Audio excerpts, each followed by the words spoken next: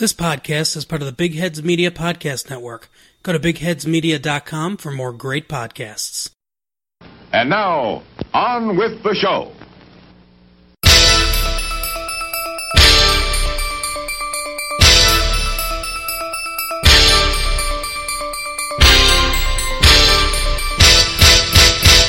Hey everyone, welcome to... We're watching here. This is Opinionated Movie Talk with Chris and Perry. My name is Chris Williams. With me, he is the Harvey Keitel to my William Hurt, Perry Seibert. How are you doing, Perry? Oh, yay. All I've ever wanted to be is Harvey Keitel. I'm so excited. You know, I watched my Father's Day ended exactly the way all Father's Day should this year. I watched Mean Streets. I showed it to Emma, my oldest, who had never seen it before.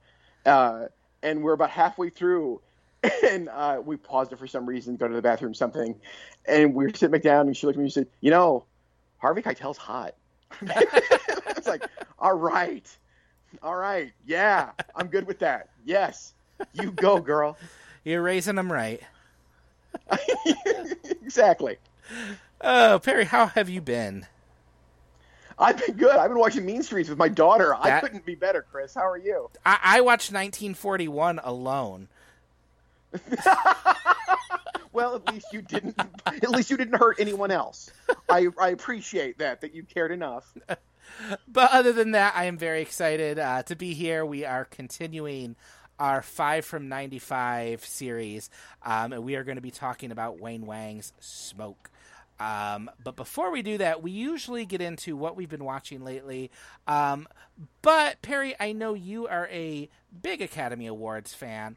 And it was recently announced that the Academy Awards are going to be held in April of 2021 because of the pandemic. And I was curious, what are your thoughts on that?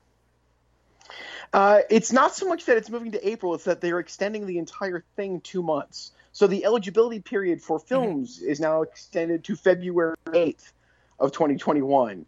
And while I think that's glorious thinking on behalf of the Academy, I personally am of the belief that unless there's some sort of actual medical cure or protection for us, this is not going to be happening. I don't see how there will be that this will be safe or a reasonable thing to do. The math I don't understand is, at what percentage do the theaters need to be open to make releasing the movies worthwhile for the studios? Sure. I know that Tenet wants to be the first one out of the gate, but I can't believe Warner Brothers is going to release that if they can only sell 25% of the possible movie tickets they could sell. I just don't see how. If everything changes and we can all go back to the theaters and the risk level is the same that it is when we're talking, because I don't assume that as we're recording this, Chris, it couldn't be completely different in 2-3 weeks. I don't see how that's at all feasible. I think the Academy would be real smart to, and I think eventually they will just have to cancel the year. And I think you just allow for 2 years worth of stuff. I think you just extend out the acceptable movie release dates and chalk it up to that. I think that's where it will go.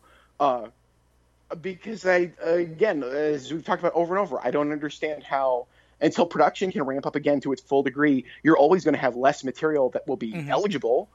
So I don't understand. It's great to talk about, well, let's say there's a cure in a year and a half. We could have one at the end of the year and then do one again real quick, like 4 months later. I don't think so. I don't understand how that's going to work. So I would love it if it happens. If it happens, that means the world is much more back to normal than I expect it to be. But I am dubious that will actually be the case. I kind of feel the same way.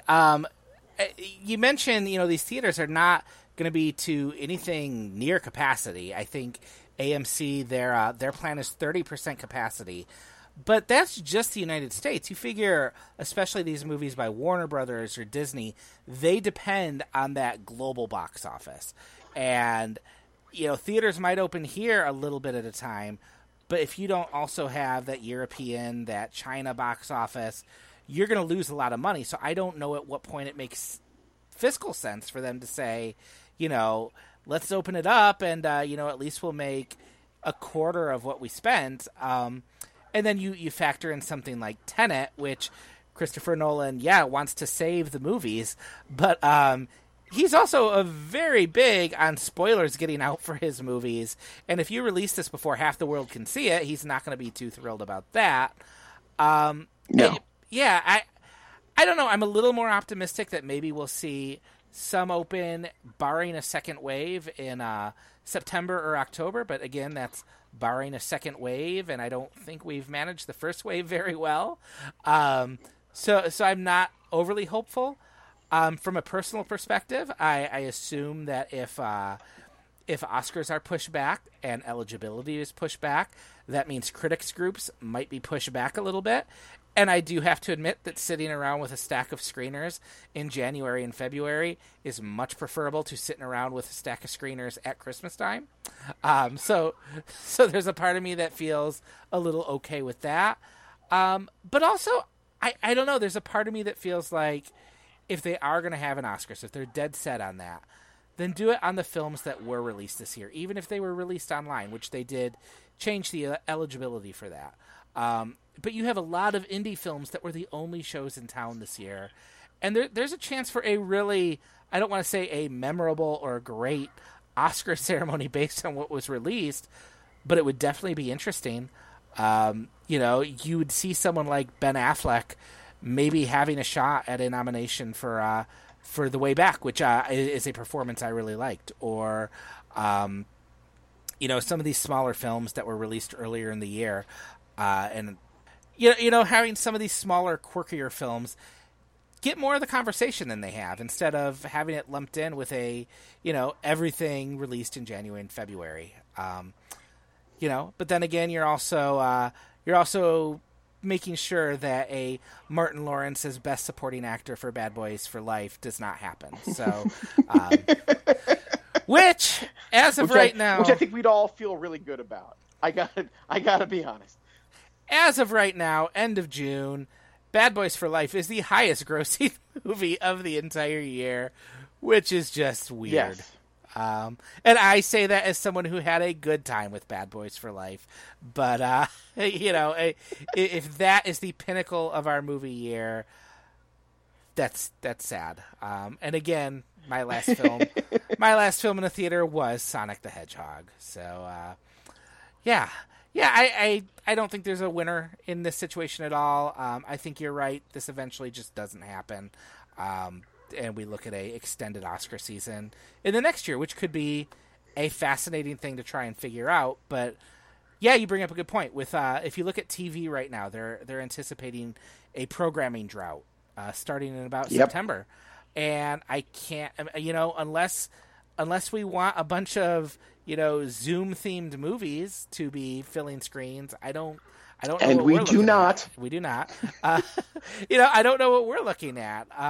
It's fascinating. It's weird. It'll be interesting to see what happens with that. But we are going to take a break from talking about our hellscape of a year that is 2020. And we are going to go back to a simpler time, back to 1995, to continue our series on 5 from 95, 5 films we really enjoyed from 25 years ago. And we have previously covered David Fincher's Seven and Kevin Smith's Mallrats.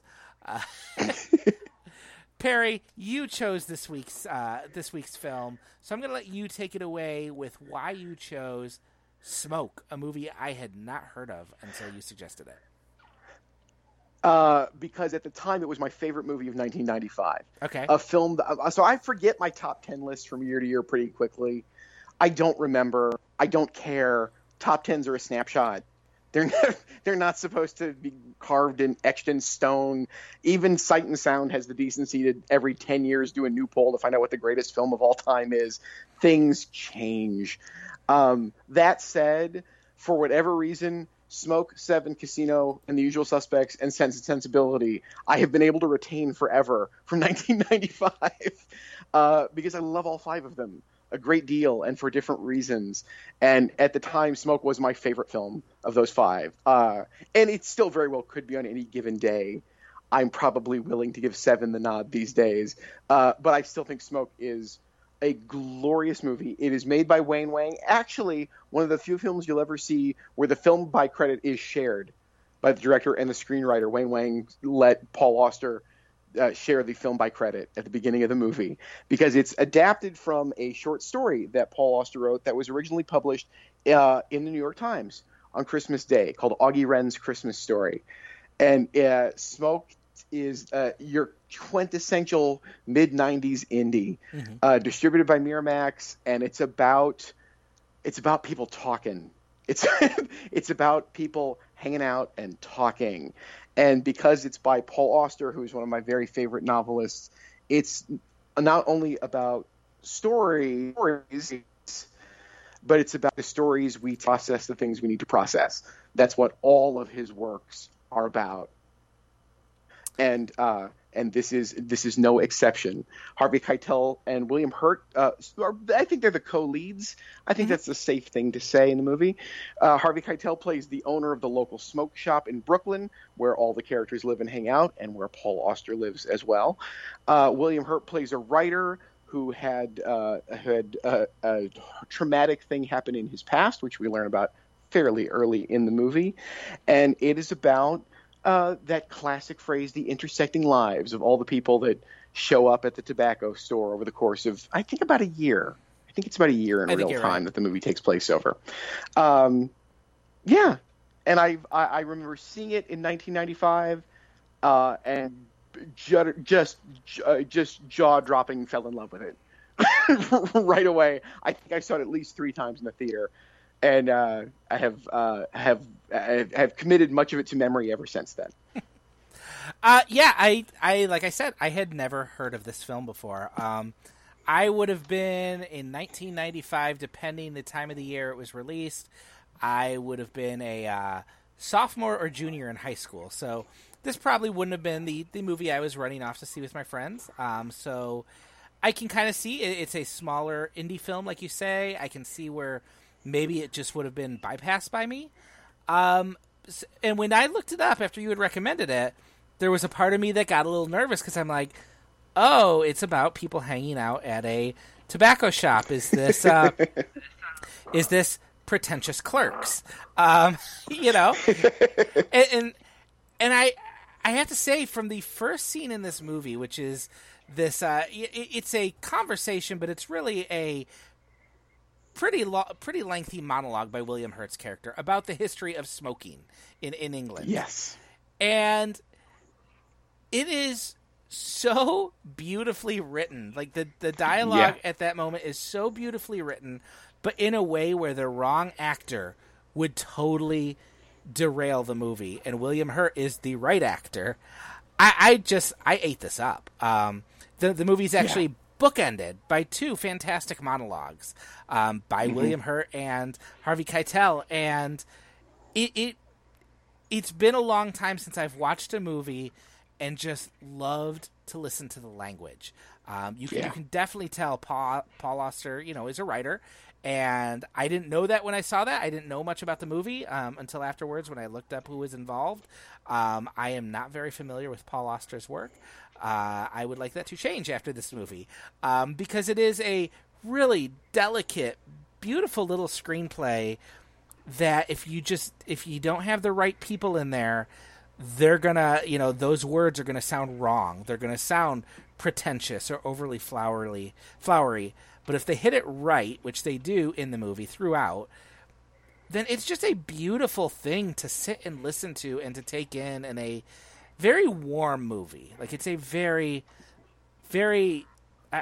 warm is the word that keeps coming back. It is a friendly movie. It is a movie where I like to see the characters interact. I think William Hurt is fantastic. Harvey Keitel... Wow, I can't talk today. Harvey Keitel is fantastic. Forrest Whitaker is fantastic. Forrest Whitaker Channing's fantastic. Yes. It's the first time I ever saw Harold Perrineau Jr. That's what I was going to say. A really good actor, and he's fantastic here. Ashley Judd's great in it. It's just it is an actor's showcase through and through, and it is a bunch of scenes that could be mistaken for showstoppers, that are supposed to be these grand moments, and they are, but they aren't. They're all delivered conversationally. There's no big histrionic moment, and even when there are a couple of those, they are undercut almost immediately by something really funny or really just out of the unexpectedly normal. Yeah, that grounds it all again, and it's just I can gush and get stupid about this movie. Harold Perrineau, I was most familiar with him from Lost, so it kind of clicked when I saw him show up. I'm like, oh yeah, that's Michael from Lost. But he plays this young man who crosses paths with William Hurt. Literally. Literally. and they form this relationship that in any other movie I've seen is always, this kind of paternalistic, old man teaches the young man how to grow up and get his life together.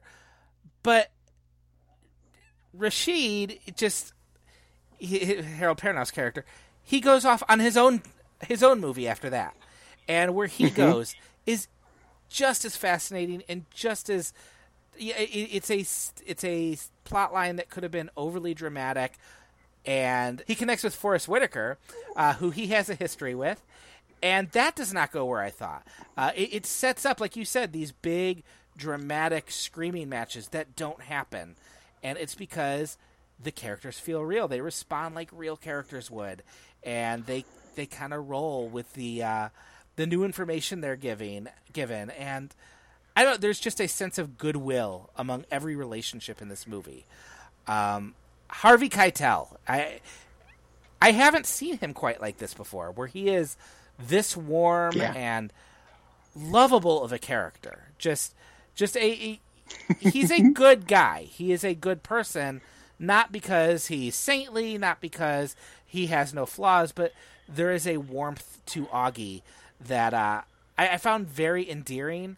That monologue at the final scene of the film is just a one shot on him telling a story that I didn't check, but has to be about 10 minutes long.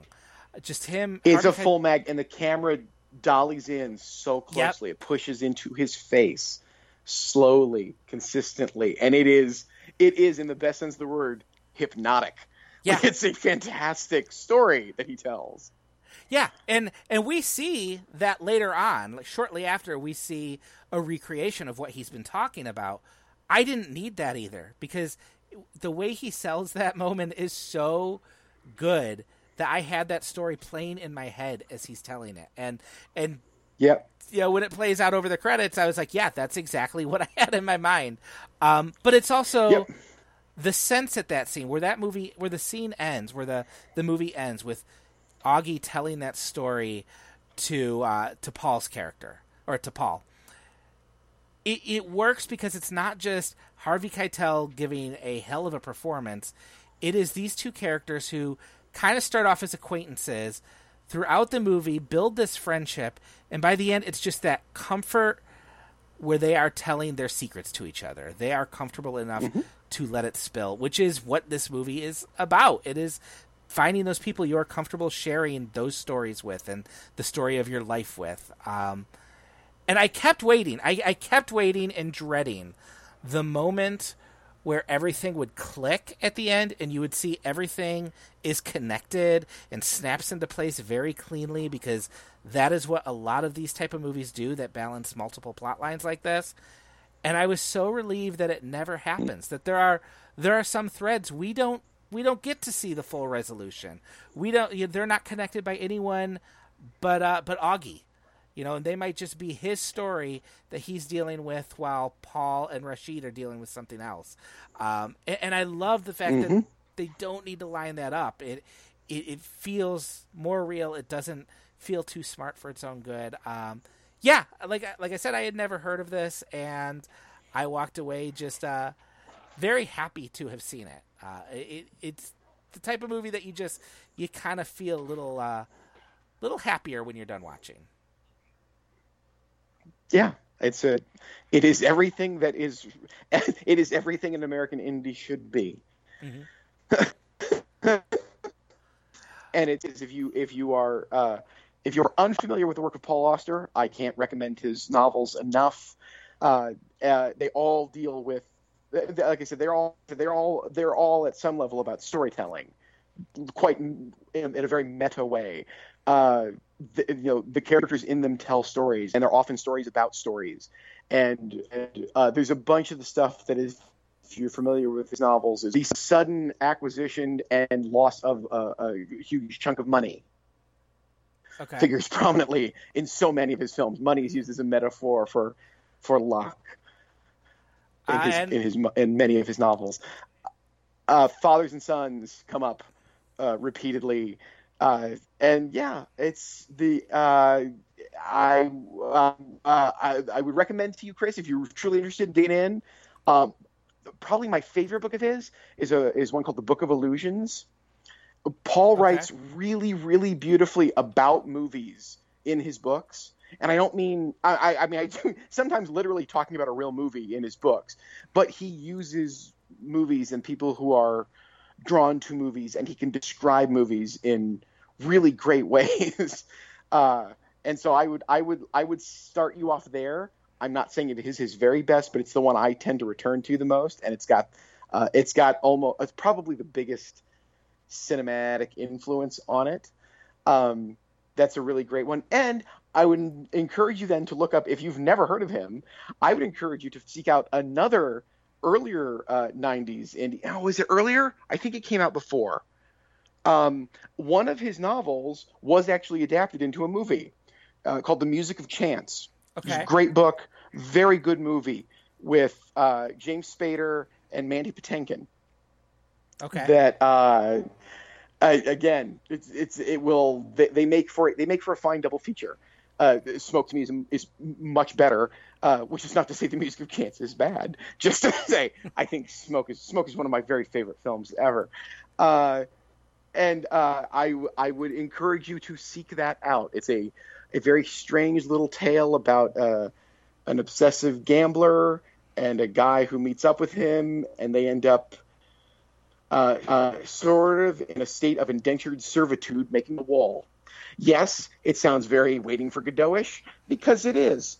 But it's also really odd and very funny, and a great, great James Spader performance. I saw The Music of Chance before I ever read the book, and there's a sequence in the movie where Mandy Patinkin's character sings like part of an aria. And I assumed when I saw the movie, oh, well, they did this. This can't possibly be in the book. And, oh, it's totally in the book. It's absolutely in the book. It's right out of the book. And that can happen in the fictional world of Paul Auster. So as we were talking, I actually went over to Amazon and I added The Book of Illusions into my Kindle. I'm going on a vacation in a week, and I need some reading, and that sounds like a good place to start. I was really taken with just the little details that he builds about the characters that don't necessarily have a quote-unquote payoff. I love that Augie takes the pictures every day of the outside of the shop.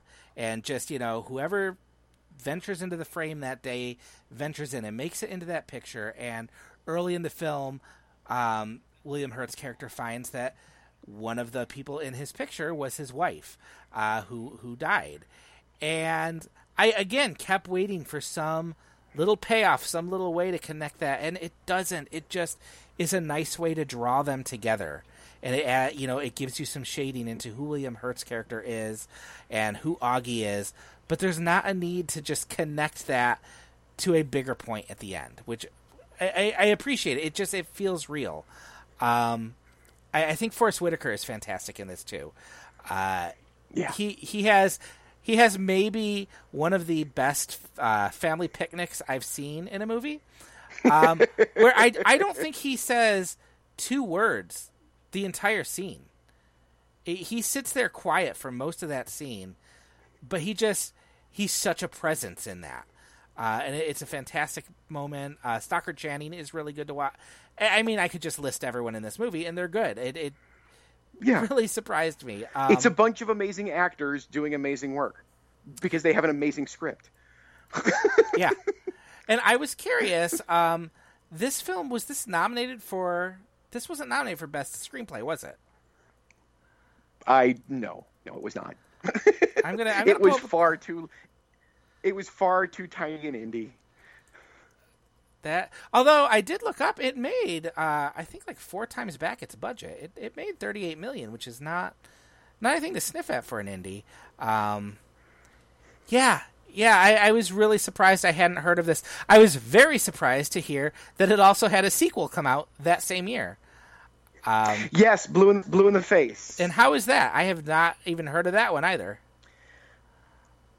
So Blue in the Face was truly, they shot a bunch of stuff of the guys who hang out at the cigar shop regularly, just kind of hanging out.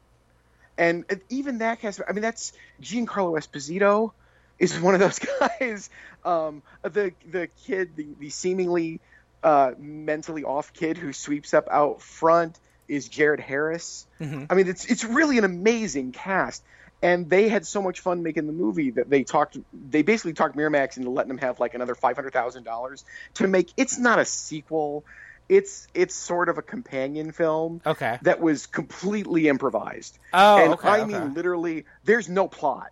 Like, it's just people hanging out telling stories. And the highlights of Blue in the Face include Jim Jarmusch shows up and has a very funny speech. Lou Reed shows up and tells a story. It's very loose and very ramshackle. It is nothing you need to seek out. It is not a sequel. Okay. I don't want to put that much weight on it by any means. It is this little curiosity that, again, is everything you want an indie film to do, to just play and have some fun. And that's all it is doing. It is of absolutely zero relevance.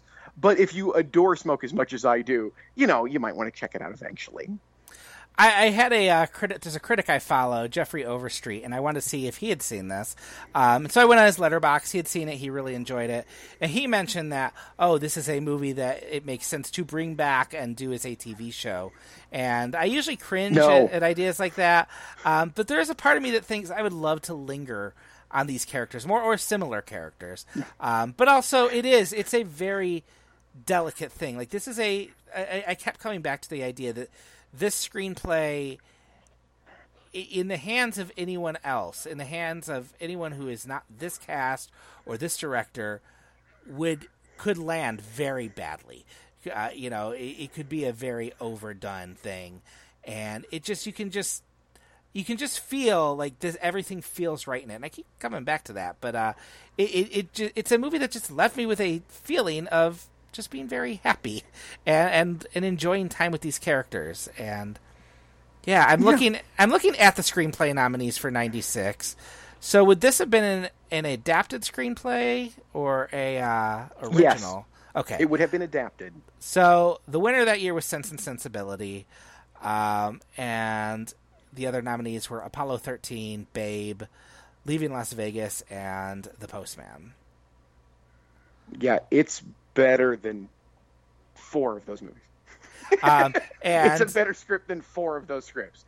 3.5. Yeah. Do you have anything else to say on this one? Because I know I'm going to let you do the heavy lifting on most of this, but I feel like I keep coming away with just, it made me happy, and sometimes that's enough. But I said it earlier quite accidentally. I didn't plan on it, but it's if you take away anything from this conversation, it really is just you get to watch amazing actors in gears you don't usually see them in. You talk about you never remember seeing Harvey Keitel this warm before. You rarely see William Hurt this sort of befuddled. Like he's in emotional distress at the beginning of this movie, and not in a showy, intense way. He's just lost, and you quickly find out why. And his arc is how he pulls out of that through these interactions with these people. And I'd love to have a conversation with some of our youngers about William Hurt, because I have no understanding of if they even know who he is or what he is to them. But William Hurt was such a major figure in the 80s, and I grew up with him as this really towering figure in my mind. I've talked many times on this show about how much The Big Chill means to me. William Hurt is a colossal presence when I think back about when I was learning about film and loving film for the first time. And so to see him and do this in this movie is just a sheer joy for me, as it is to watch Harvey Keitel deliver that last monologue. Keitel is one of my very favorite actors and has been to undersung for so long. There's that wonderful line in David Thompson's book, The Biographical Dictionary of Film, where he talks about, to be Harvey Keitel, to be the great. Think about what it would like to play Harvey Keitel in a movie. That you would be probably the greatest actor of your generation, to be restless in your artistic pursuits, and yet to constantly be second banana to De Niro, to never be the most famous guy, even though you should be. He said it's such a great part, and De Niro would probably get it. Like that's right. That's how I feel about Keitel, who I adore in everything, and this is one of my very favorite Keitel performances. It's so fun to talk about this after recently going back to Mean Streets again for, I don't know, the 100th time. To see those two performances 22 years apart, you just realize the breadth and scope of what he's accomplished is just magnificent. There's that great moment where Paul and Rashid bump into Augie at the bar, and Keitel is just so charming in that he's out there with a date, and it's such a charming, just charismatic moment. But he can also, he's Harvey Keitel. He carries this, this background with him that a few scenes later, when Rashid's working at the store and makes a mistake, I instantly had a oh shit moment. Like, where is this movie going now? Because I know Harvey Keitel, and I don't know that this turns out well for Rashid. Which then leads into another great scene where Paul kind of plays peacemaker between Rashid and Augie, which is, again, it brings up a plot point that the movie had mentioned maybe 5 minutes earlier with some discovered money. It gets rid of that money right there. Doesn't have to mention that again, but it just sets up that wonderful, very funny scene where you have Harold Perrineau, who is going toe to toe with Harvey Keitel, just in terms of kind of giving back a little bit of smugness, a little bit of busting his chops a little bit. It's just refusing to lose an inch of face. Yeah, that's what that sequence is about. Yeah, it's so well played. I haven't seen Harold Perrineau in many things lately since Lost, but he's really good in this. It's a role that any other young actors may have gotten lost in, but he plays it with kind of a wisdom past his years and a confidence that I haven't seen in a young actor in a while. His moment where he first confronts Forrest Whitaker's character, again, that's going toe to toe with another great actor and not backing down. Mm-hmm. But it's not in an angry way. It is in just a confident, I know what I'm doing here. I know how to deal with people, and it just leads to another great thread for the movie to go down. And I think was this Ashley Judd's first movie as well? I think I don't think it's the first, but it was one of the first. Okay. Get all those. It's been too long since I've thought about like when Ruby in Paradise came out and other stuff she did early on. But it's one of the very early ones.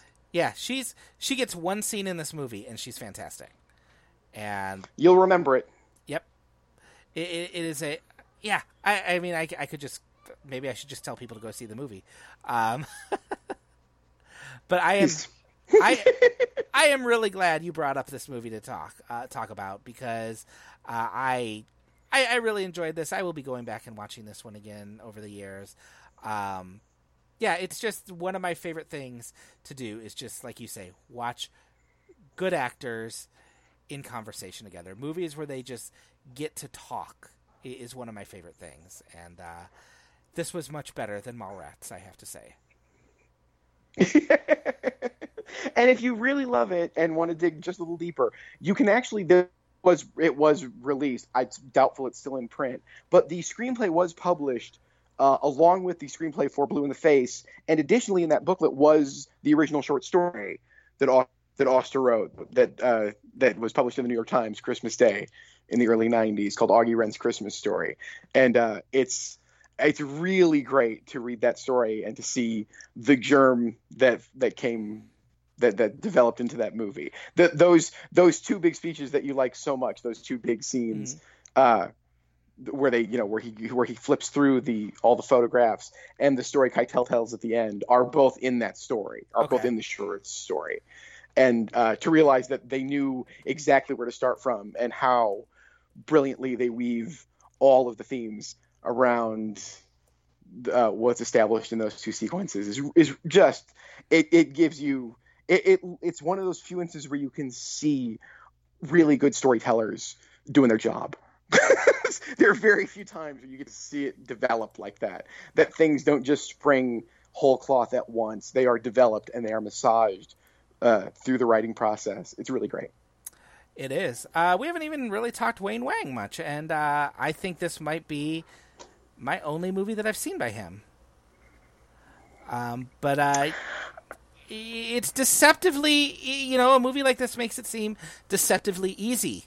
The idea is you just point your camera at, but it's really hard to make sure you get those performances out of those actors to kind of sell this reality, especially when that script is so literate. This is not a movie where people talk like people talk. This is a movie like people talk in novels, and he definitely sells it with energy and heart. That again, someone else could have made this and it'd be a thundering bore.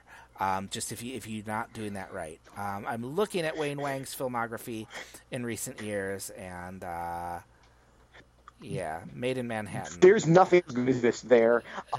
I have to admit, I am in the minority of quite liking Center of the World, which is the movie I think he made after this, and after both of them, which is a very off-putting little indie. With two actors that I love a great deal, and I just enjoy watching the two of them together. And it was a very infamous movie for other reasons, which we don't need to get into at the moment. But I actually like that movie.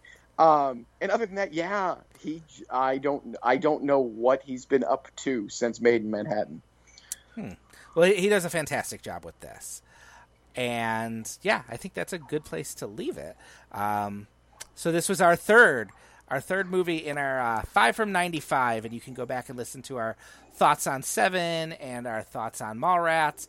Our next entry in this will be Terry Gilliam's 12 Monkeys, which I have not seen in a few years, so I am looking forward to revisiting that. And again, it's yet another Brad Pitt movie. After Fight Club last year and Seven a few weeks ago, 95 was a really good year for Brad Pitt. So we'll be talking that in a few weeks. It was a good year for him. Perry, in the meantime, where can people find you? You can find me on Facebook. You can hear me every Friday morning on 1290 WLBY AM in Ann Arbor on the Lucienne Land Show. You can find me on Twitter at Perry Loves Film. And you can hear me probably squealing with the anticipation as I try to race through all the things that I want to see. They're going to leave the Criterion Channel at the end of the month. Is there a lot leaving in July or June? When we record this, I've got 8 days left to see. There's 3 of the Buñuel films I would love to get to before they disappear. Okay, yeah. There's. I don't like how short some of those stay on there. Disney Plus doesn't take stuff off. I'll just say that. No, they just edit Hamilton. They edit Hamilton and give us Artemis Fowl. Thanks, Disney. Well, you can find me at BHM Pop Culture. That's where I write my movie reviews. You can find me on Twitter and Facebook. I did forget, my wife and I have launched a website where we write occasionally. It's yoked.blog. And you can listen to my other podcast, Wasting Time, which should be starting back up in the next few weeks after a coronavirus-related stand-down for the last few months. We will be back in a few weeks talking about 12 Monkeys.